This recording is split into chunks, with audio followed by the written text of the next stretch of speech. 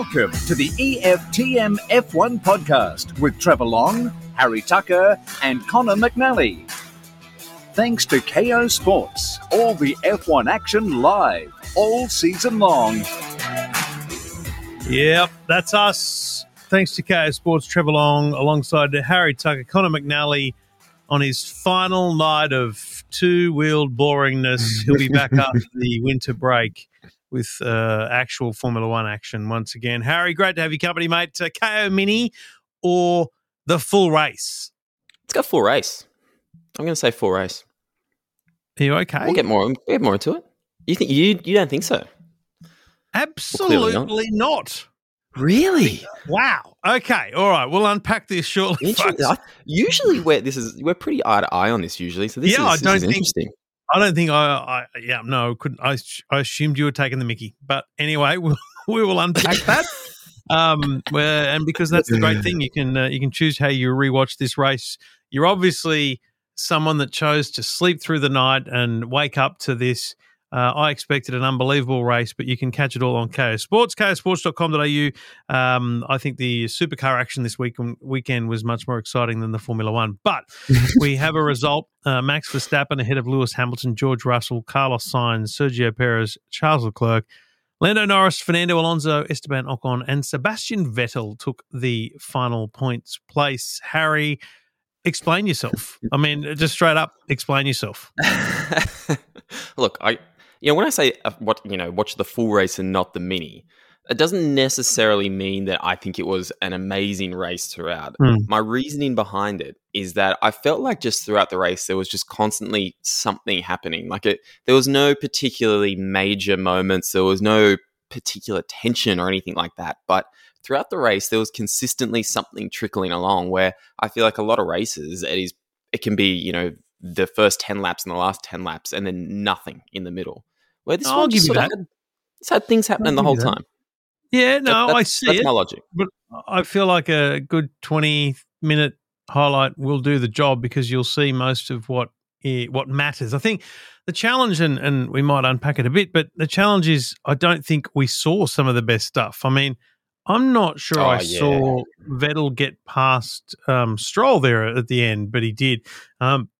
There was some Ricciardo stuff we missed. I just feel like there was a bit we missed because the action on camera was somewhere else. But anyway, look, George Russell had an amazing weekend. He grabbed pole position to everyone's surprise, frankly. No one saw that coming. It was full on that he just came from almost nowhere. He got a great start too, and I think he got as good a start as the Ferraris, but while they were strong, they didn't seem like they were going to be right on him from the get-go. I feel like, Harry, he had just enough to hold him off. Yeah, I think it sort of got to it a little bit later in the race. I can't remember if it was Crofty or Martin who was saying where you could very much feel that sense that, he wanted to win his first race ever. Whereas, the Ferraris, they know that they're fighting for other things as well and had to be a little bit careful. And I felt like that was very apparent from right from the beginning. Yeah, I think you're right. Whenever there was wheel-to-wheel action with George and Charles, or George and Carlos, whoever it might have been, it was like George knew that it wouldn't matter if he bumped a car and got a puncture. Do you know what I mean? Whereas Charles definitely pulled out of the throttle at some points to let George go and have another go at it next lap or that kind of thing.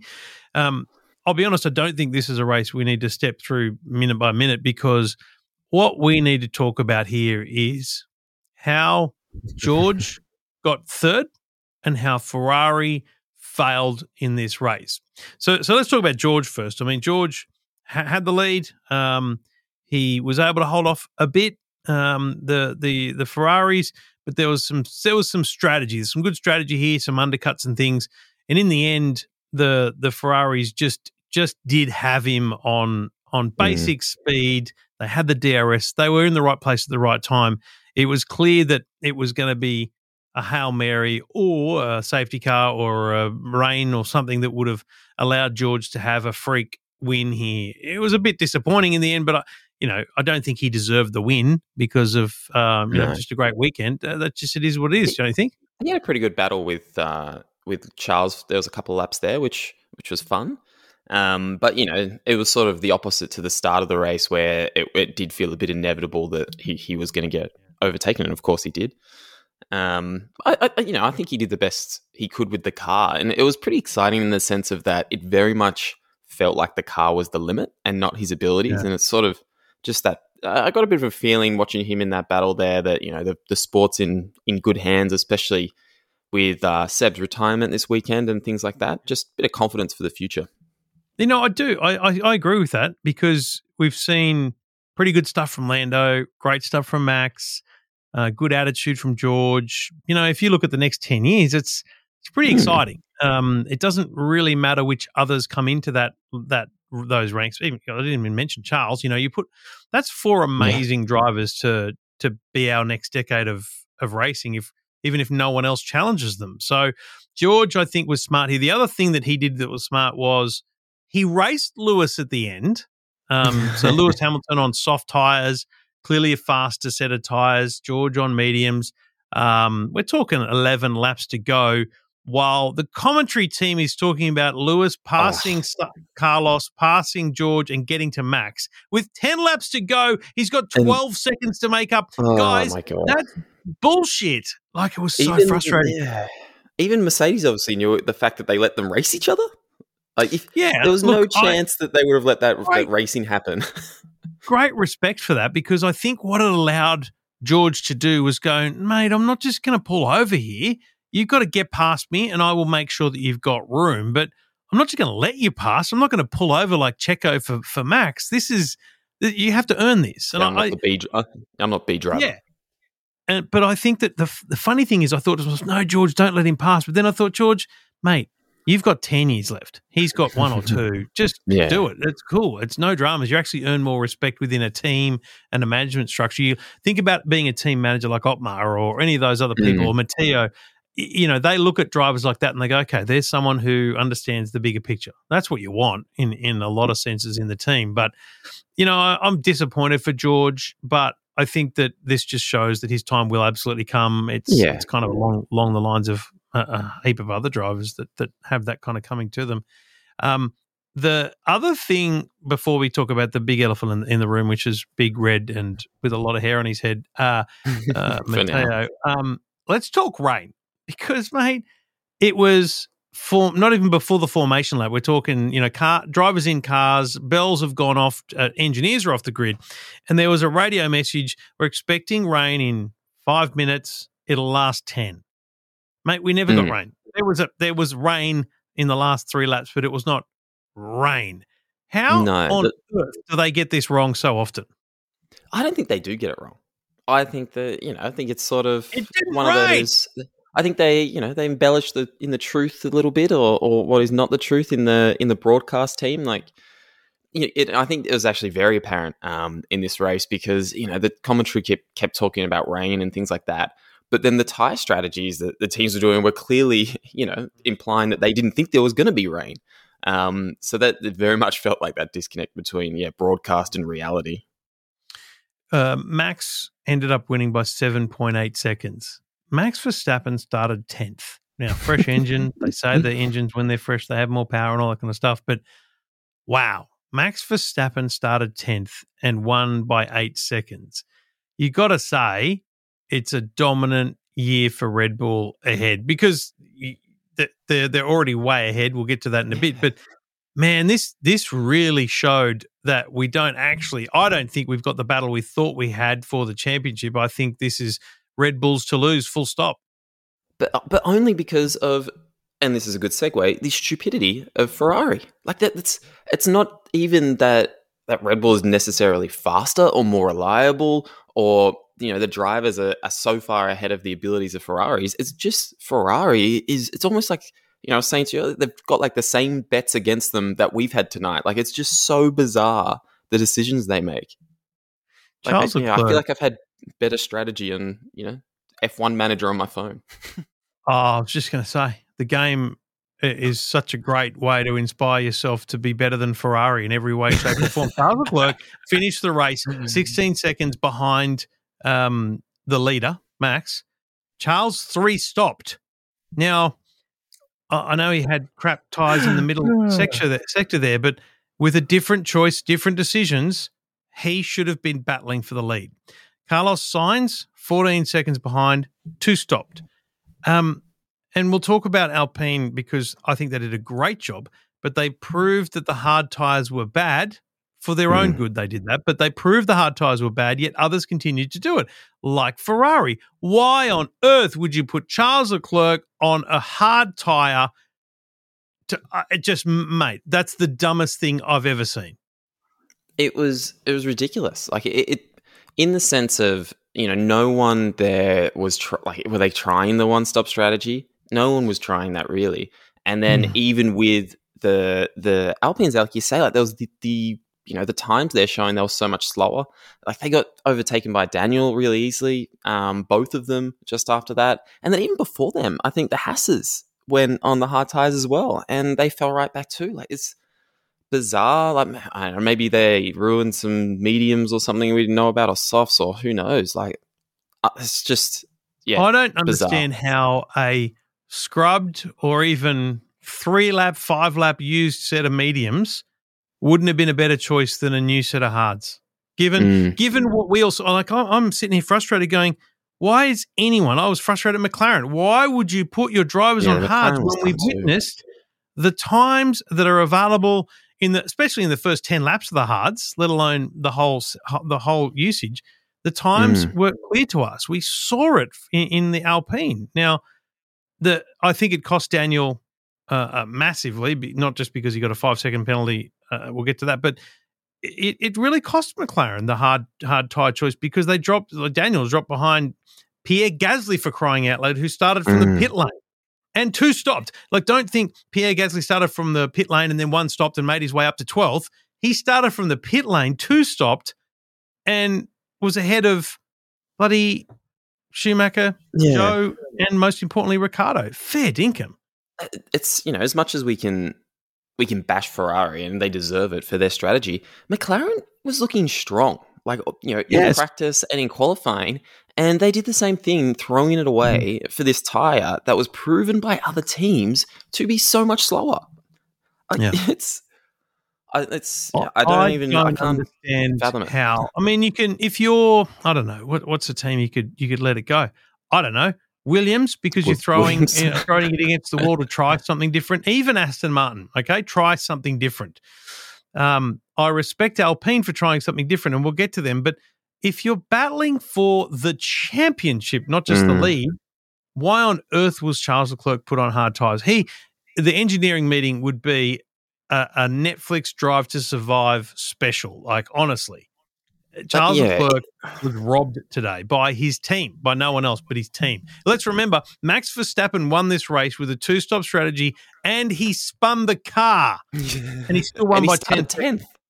Yes, he started 10th, spun the car, and still finished ahead. That makes no sense. The thing with that last pit stop as well, which I don't understand, is, if the team is, trying to think of the Constructors' Championship more than anything at the moment, and like surely when you weigh up the, okay, we might go softs, and there's the chance that we get the extra couple of points, overtaking and coming first, and Charles gets to win, but the risk is that if it doesn't pay off, we can lose 15 points or whatever by falling that far behind. Like, is that not the type of risk reward?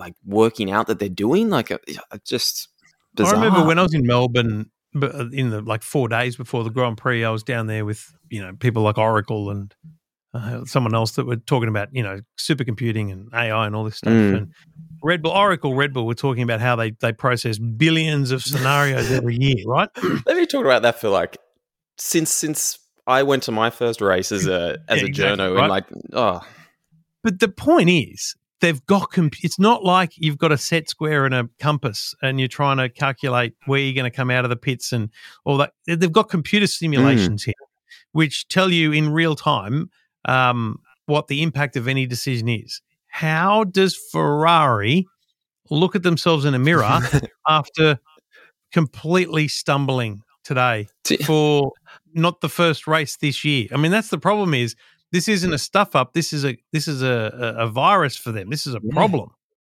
I wonder if it would be very funny if, they're sponsored by AWS, if that same AWS data we see on the screen that is always wrong is the data they use. Like, that'd be fucking funny. It would explain a lot. So the big question is, Mattia Binotto left the pit wall and went for what Crofty very, very Britishly calls a comfort break. Do you reckon he just went in to smash something, like just walked in and just punched a wall and then came out? Like, he's got to have been angry. I think he's gone to avoid the Sicilian hitman that was probably had a gun pointed at his head from across the pit there or something. Like, he's surely gone. But I honestly think that was probably it. He just, like, he knew he just got to get out of there. The pressure. He's on camera. He can't really scream at the pit wall. Yeah. So maybe he needed to do that for that reason. It was fascinating. There was some solid battles. Daniel was right on Alonso there, but found it a bit hard to pass. But then this is after Daniel had pitted. The Ocon pitted, came right out beside Alonso, battled Alonso and let Ricciardo pass both of them.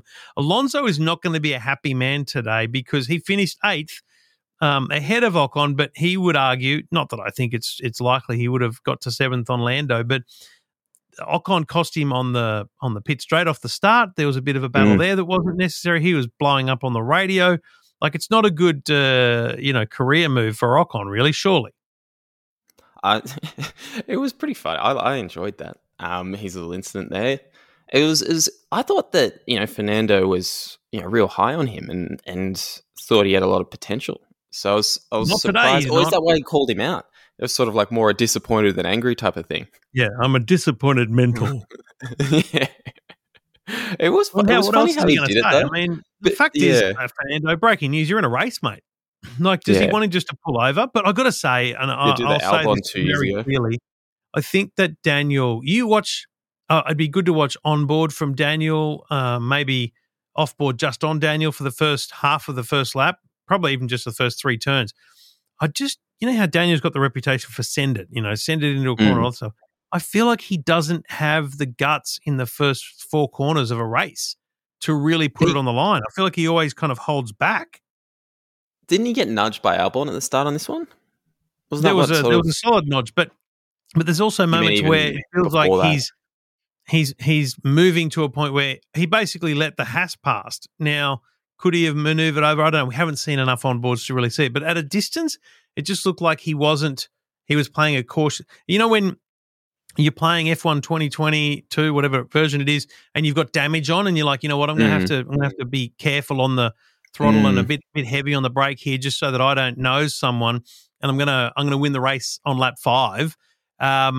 Daniel plays that game. It's like he's too nervous to damage his car, which is a good thing but a bad thing, I think, in Formula One, especially given, can we just reflect on how clean the opening laps have been this year, frankly? It's been a pretty clean set of first corners, much to the disappointment of most viewers.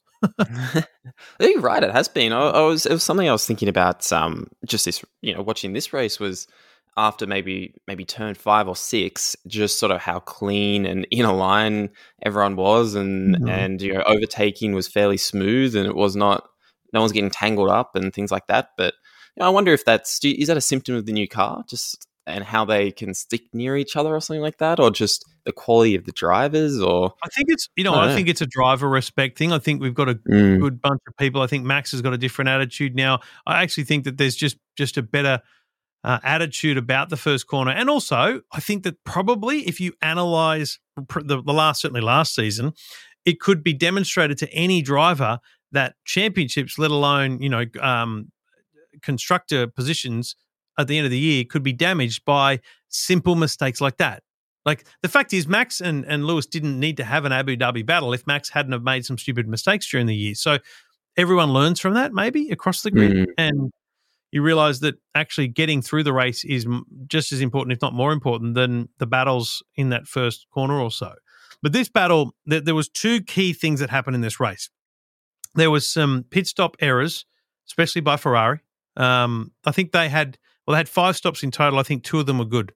The other 3 were slow. And one of them, and Martin pointed this out. In the 4 seconds.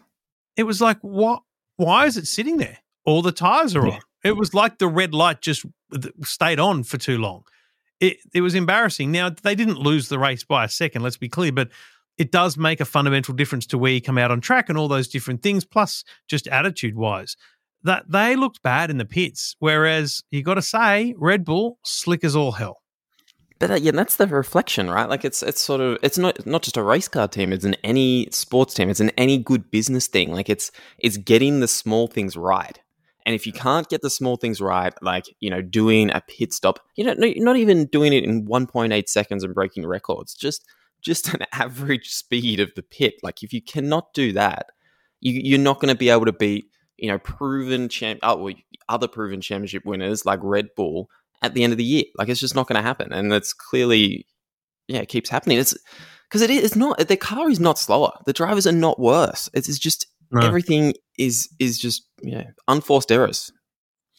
Well, let's have a look at teams and then drivers. And we do it all thanks to KO Sports. If you want to rewatch any of the sessions or the full race, you can do all that at KO Sports. And as I said, the Supercars this weekend was awesome. Watched the third race from the Bend.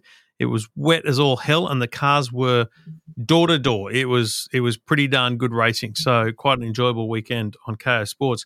Let's talk teams. And while their finish is 8th and 9th, Alpine should be pretty happy with themselves, I think, because they one-stopped this.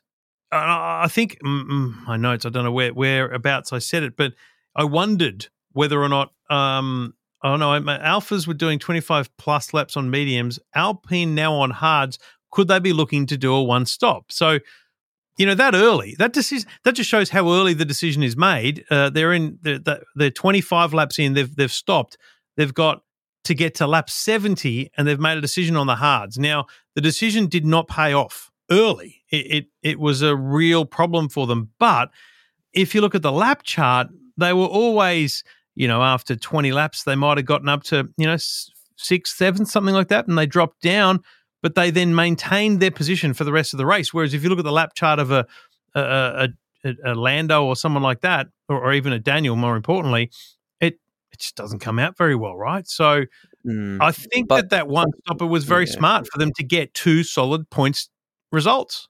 But they got lucky, like in the sense of if McLaren didn't stuff up with their hard tires with Daniel, he realistically probably would have been, 8th or something like that. And so they should have been 9th, 10th. Oh, and then Bottas as well, spinning off at the end. He was running 10th or 9th or something then as well. Was I think ahead of them. He was already passed by the Aston Martins. He was probably 12th when he spun. So he was that far. Okay. So you're saying that while it looks like they got a good result with a double points finish, it was a risk that, in fact, I think maybe turn it on its head and go, okay, if they weren't on hards and they were on mediums in that middle stint, they would have been further up and therefore battling McLaren head to head, because that's their battle. Their battle is McLaren. Now, while they got 2 points finishes and McLaren only got 1, I think it's still probably a better performance by McLaren overall, despite the fact that, again, they made a stupid decision on the hard tyres. But team-wise, the standout for the weekend's probably Mercedes. As leaving aside the slick operation that is Red Bull, that's to be expected. But Mercedes, once again, and I can't wait to look at the constructors, but Mercedes once again showed that they are a bloody good team. They feel like at the moment that not only in a movie and there's sort of like that montage scene where the main characters sort of training, they're getting like right near their peak again. Just the comeback bit. That's what it feels like with them at the moment. They're hitting the gym. They're at the boxing bags, and after the summer break, ready to take on Red Bull right at the front again. Cue the inspirational music. Yeah. The orchestra hits a crescendo. It's really going to happen. But they've just reached the top of the steps at Philadelphia. It's all going on. Yeah, exactly. And now they've got to turn around and really just punch at the air, folks. Punch at the air. But, you wouldn't be unhappy if you were Toto right now, because heading into the break, they had a pretty shocking start to the year. It's not the worst position to be in. No. And I think the sort of the vibe that the whole Mercedes operation, and definitely Toto, gives off is sort of that, we accept our shortcomings, we try to work out what they are, and we try to address them, and then we're pretty confident that we will be able to address them. And it's sort of that calmness in that adversity, which is what has set them apart for a decade now. And even though they've been a bit more behind than normal this year, it certainly does not feel like they don't believe they can bring it back. Unlike Williams. That's is that not the saddest story in Formula One? I mean, seriously, it's gone nowhere. That they've had no improvement year on year. Well, them and you got to be a bit worried about AlphaTauri. We've mentioned that before, but I think AlphaTauri would be the disappointment of the year. Williams would be just not disappointing, but just we wish it had gone better for them, but we kind of expect where they are. Yeah, and the AlphaTauri one's more because of the sister team. Obviously, you sort of feel like at some point there's going to be some intelligence that between the teams is going to get them, back up a little bit. But what's Williams going to do? They got nothing. They don't even really have a Mercedes partnership anymore. Yeah, I mean, technically run their engine, but not the closer deal with George and stuff as it used to be.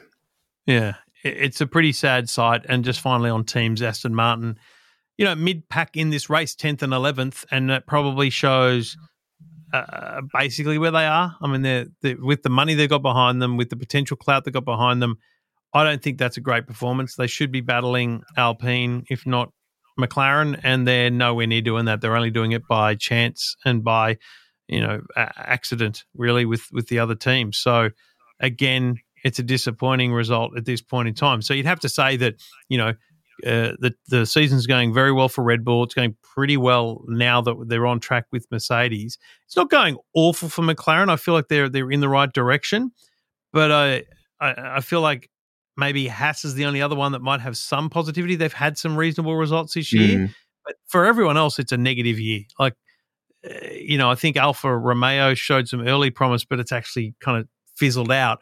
So you've really only got a top four happy teams, and it's Red Bull to lose it all. In terms of the individual drivers, I think that Yuki continues to disappoint. Guan Yu Zhou Guan Yu not going too bad, but he'll keep his seat. It's kind of fascinating that we've got Vettel's open seat, Latifi's likely open seat. We've actually got a bit of potential movement over the summer break. So we think Oscar's, you'd hope, has got one of them. Like that's if Otmar hasn't landed him a seat, frankly, within a week, it should all be announced within a week. Yeah, get him with his old team. Like, surely. Like it's, I don't know. That's weird, that one as well, still going on. But I wonder if now that seat has opened up with Seb. Does that mean that, do we think it's going to open up another seat for another rookie? Or is it that someone who's been on the sidelines is going to get another run? Like, is it like Nico? I mean, I don't think you bring back anyone. Well, who then? Who else other than a rookie? No, good point. There was actually no one. There's no one. Yeah, he's probably the only one sitting on the sidelines these days. That's right. It's kind of moved on now. Anyone that was there has kind of gone to IndyCar or moved on completely. So it feels like the right time to bring in a couple of rookies. The only I like the idea of Schumacher going to Aston Martin, just so that it opens up a proper rookie seat alongside Magnussen at a proper rookie team. Not a bad thing. But I personally would love to see someone new. I'd love to see Oscar against Stroll, because I'd love to see him show him up every single race, hopefully. But that's all pure speculation, right? I mean, that's the way they roll. I want to talk about Michael Masi quickly, but let's look at the standings. I actually expected this to be a touch different, but I guess Ferrari did end up with 4th and 6th. But Red Bull lead the Constructors' Championship, 431 points, almost 100 points ahead of Ferrari, who have 334. Mercedes is just 30 points behind Ferrari. Alpine on 99 go into the break ahead of McLaren, 4 points ahead of McLaren, who have 95. So that's a big win for them going into the break, but it's also tight as hell. And you can't You can't bank on next year's revenue just yet. I'll be banking on fifth just to be sure. In the drivers, wow. Sorry, just Max, quietly, just quickly, before we go drivers. You're talking before you think Haas will be a little bit happy. If you look at them there in 7th spot, only 15 points behind Alpha. I think at this point in the season, being where they are, I think they would be very happy. They'd be very happy, and it'd only take a couple of good results to potentially challenge Alpha. But that's one sneaky podium, and you're sixth. Gunter would be very happy to bank the prize money from 7th. Oh, compared to 3 or so years of 9th or 10th, definitely. Like if he could cash out right now, he'd take 7th. Speaking of cashing out, Max Verstappen to win, Charles Leclerc and Sergio Perez top 6 finish. That was at $29 odds. I've done that. And nailed it. And for some reason, I at the very last minute I put $10 on Max at $7.50 to win. I had him at the start. I had him at 16. Wow, really? Yeah, I couldn't believe it when I saw it. I was like, what? How is well, it's just a no-brainer just to take that one. Just a few bucks. Thanks for the heads up. Jeez, appreciate that. Well, I felt like you would have seen it. No. It's when you open up, it's the first thing that's on there. Driver standing, Max Verstappen, 258 points ahead of Charles Leclerc, 178. Sergio Perez, 5 points behind, 173. Like, that's amazing. Charles. Jesus Christ, what are you doing? Anyway, George Russell in 4th, 158. Carlos Sainz, 5th. And he's had a win at 156. Lewis, 146. So the battle for 2nd in the World Championship is strong. The battle for 1st feels tough to bet against Max. Because at this point, even if Charles came first every race and he came second, it's not going to work. Now, just quickly, there was an article in the Sunday Telegraph today, a double-page spread. I was the most hated man in the world, from Fairfield to F1 and his fall from grace. Michael Massey, world exclusive in the Telegraph. And it wasn't a bad bloody article, to be honest. A lot of info there from James Phelps about what he dreamed to do, how he was deputy to Charlie Whiting, all that stuff. And then there was a paragraph or 6 on the decision at Abu Dhabi. There was a whole column on the death threats and on the aftermath. And there was just this one paragraph that said, Massey can't talk about the decision because of a non-disclosure agreement with the FIA, which means at least he got a payout. Okay? Because you don't sign a non-disclosure agreement without a payout, right, Harry? No, you want something out of that, your side of the bargain as well. You're not gonna shut your mouth. You could share your story to Current Affair. But the hypocrisy here is that the FIA, all the drivers, the dude that runs it, whatever his name is, Mohammed someone, everyone involved, Stefano, everyone involved in F1, drivers included, have put this pledge down. It's like the We Racers One pledges, but it's all about bullying and trolls and everything on the internet.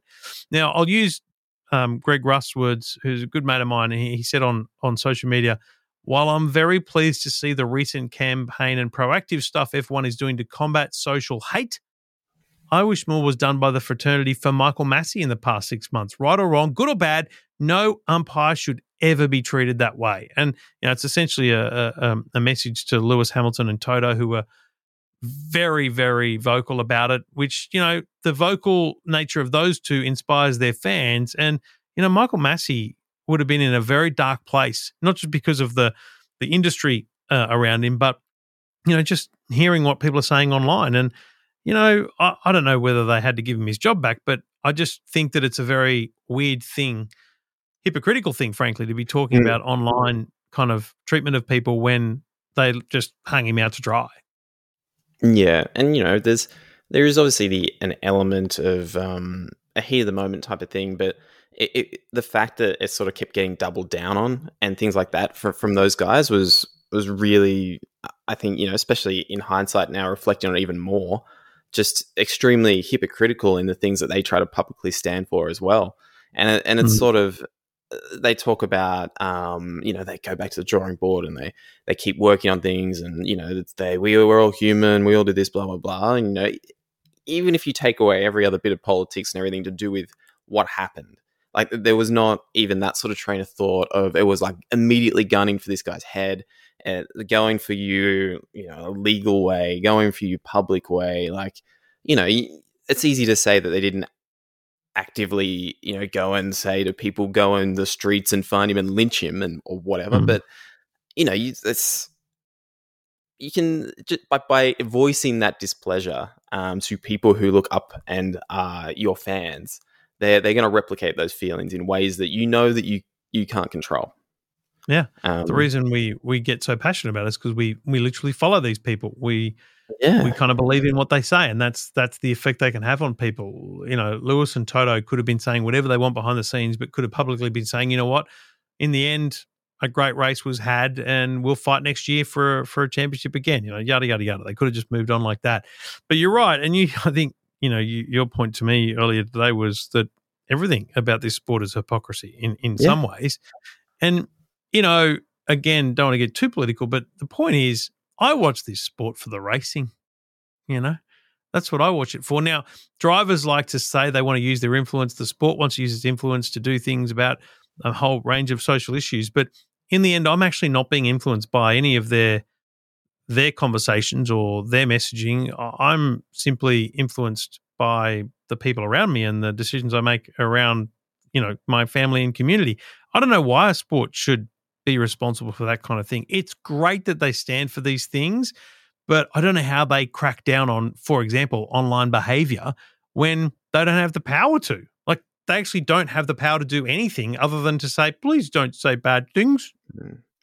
I mean, I think in that particular case, it's a little bit of theatre, but I also think that for Formula One, the bigger issue is to do with, and this is not so much, it's not even about like an opinion thing. It's about a straight, like sport washing and human rights thing. And I think that is their biggest hypocrisy, is that, we race as one, we, don't bully people, whatever. But you know what, we're going to go to these countries and these tracks with horrendous human rights records and doing horrendous things to people and to the planet and whatever. And we're for the environment and we care about people, but we'll happily take money from anyone to race anywhere.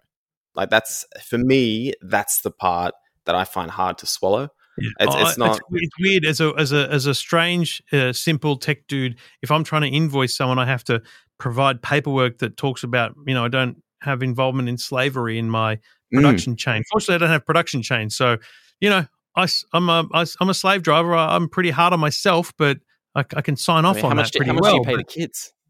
How much does Jackson get paid? Yeah, for a minimum wage. And yet they don't have in their contracts that, basic human rights and things like that. So, yeah, I think our point is that let's just go back to racing. That's my point anyway. Let's just go back to racing and use different times, different platforms, different ways of ensuring that, education like that does occur. In fact, the very simple nature of if you actually made those statements by not going to certain places for certain reasons, you would make a bigger statement than any concerted campaign that they actually bring on. That's how I see it, and I think that's what you're trying to say with the venues that they attend. That's it as well. But the other thing I think that gets missed a lot, and in this type of discussion, not just with Formula One, but with any sport, is when you've made sports so commercialized, you have to remember that the image and the brand and what sport stands for is no longer just that. It has to suit these title sponsors and whatever that brand and that company is trying to, their views on things as well. Because, if you've got a title sponsor of your league or team that is giving you tens of millions of dollars a year, and they don't like the things that you say, or they want you to say this instead, you're going to change, what you do publicly to suit that, because you need that money in the same way that you go to these countries because you need that money, or want that money, I should say. Yeah, these companies, these teams are not going to, talk about the risks of investing in crypto when most of them have a huge crypto exchange as a sponsor. I mean, it's probably it's like the new tobacco. It's fascinating how that market has opened up for sports rights and sports teams, but that we don't talk about the risks in it. Anyway, it's a selective problem that I think the sport has. And also, I think it does in some way, in closing, it does kind of take away from the message that was pushed so hard and so correctly last year around We Races One. It's like, so what? We just got a different message this year. We're just going to pick a different thing every year and not follow. I don't know. I just feel like that was my problem. It was the same thing. It was drivers repeating words. They went, let's do the thing we did last year, but with a different topic. It was that was what was bad about it for me. Yeah.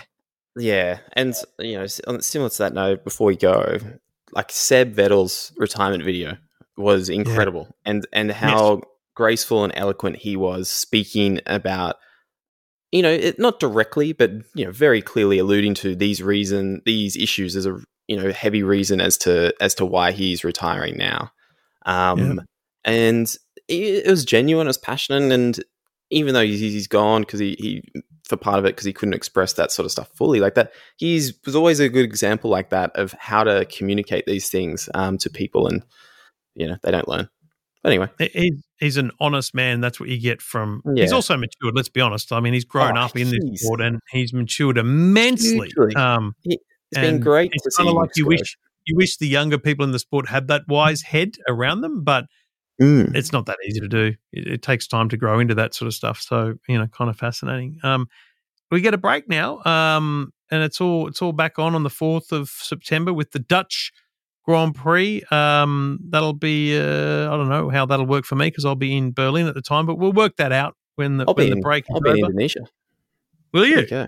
International episode. Wow, this is going to be huge.